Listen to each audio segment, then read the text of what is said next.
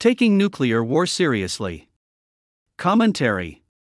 It is vital that Americans take nuclear war seriously. For the last 3.5 decades, since the collapse of the Soviet Union in 1991, Americans have relaxed and behaved as though they were essentially safe from nuclear events. When President Bill Clinton and I created the Hart-Rudman Commission in 1998, we hoped to create a deep rethinking of American security strategies. The commission was brilliantly led by General Charles Boyd and produced a remarkable report. We warned that the greatest threat to the United States was a nuclear attack in an American city, likely by a terrorist group. We proposed a Department of Homeland Security capable of dealing with 3 simultaneous nuclear events. That would have been a department with the discipline and training we associate with military organizations or first-class fire departments. As a sign of how little people understood the danger of nuclear weapons, the department degenerated into a bureaucratic mess of enormous incompetence. Today, it cannot cope with unarmed civilians at the border. It would likely be totally incapable of dealing with 1 nuclear events. Yet nuclear war is becoming increasingly possible. When dealing with the Soviet Union, it was conceivable that a strategy of mutual assured destruction could sustain a balance of deterrence to keep nuclear war at bay. Neither country would launch a nuclear weapon because there was a virtual certainty of annihilation. In many ways, mutual assured destruction resembled Abraham Lincoln's response to a duel challenge.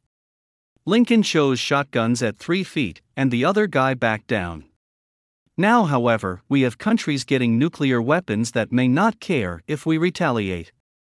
It is possible that the Iranian theocratic dictatorship would accept the exchange of Tehran for Tel Aviv as a net plus on ideological grounds. We have no understanding of the values and thought processes of Kim Jong-un and his leadership. Faced with the growing economic, technological, and quality of life achievements of South Korea, it's possible the North Korean regime might be willing to risk a nuclear attack as the only element in which it has an advantage.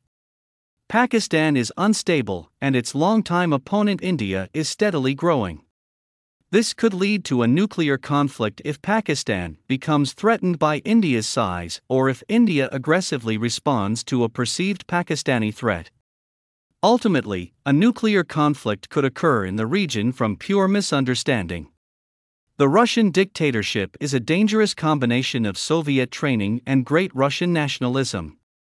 Furthermore, the depth of Putin and his allies' corruption and the intensity and savagery of his response to domestic opponents create a psychological environment in which the use of nuclear weapons as an alternative to defeat becomes increasingly possible. Putin himself has suggested the use of tactical nuclear weapons. Recently, a close ally of his suggested nuclear weapons would be used on London and Washington if Russia was forced to give back any land in Ukraine.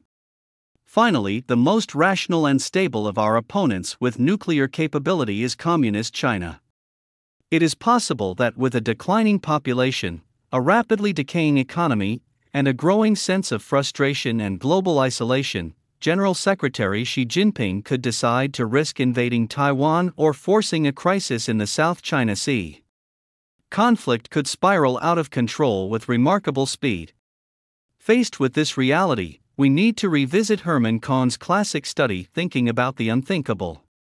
To understand how dangerous a nuclear attack would be, it is helpful to also go back 70 years to Philip Wiley's astonishing novel Tomorrow. It is the story of a nuclear attack on a single city, and the power of a nuclear weapon to destroy life and civilization. This was the book which convinced me as a high school student that we had to do virtually everything to avoid nuclear war and survive it if it came.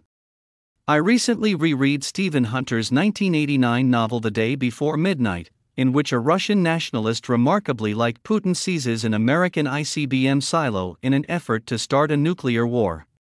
If we took nuclear war seriously, we would do 3 things immediately. First, we would build an Israeli-quality missile defense system at every level. It would take out missiles as they leave their silos, through their time in space to re-entry, and finally at a point of defense. President Ronald Reagan proposed a strategic defense initiative in 1983. It was ridiculed as Star Wars.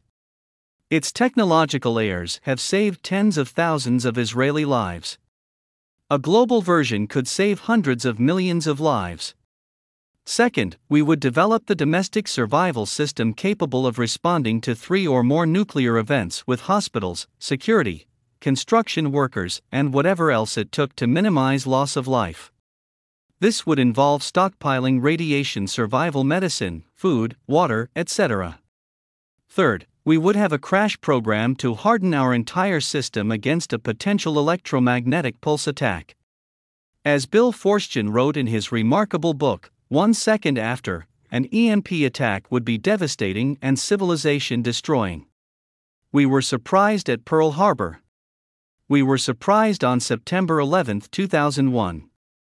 We cannot afford to be surprised by a nuclear attack. From Gingrich360.com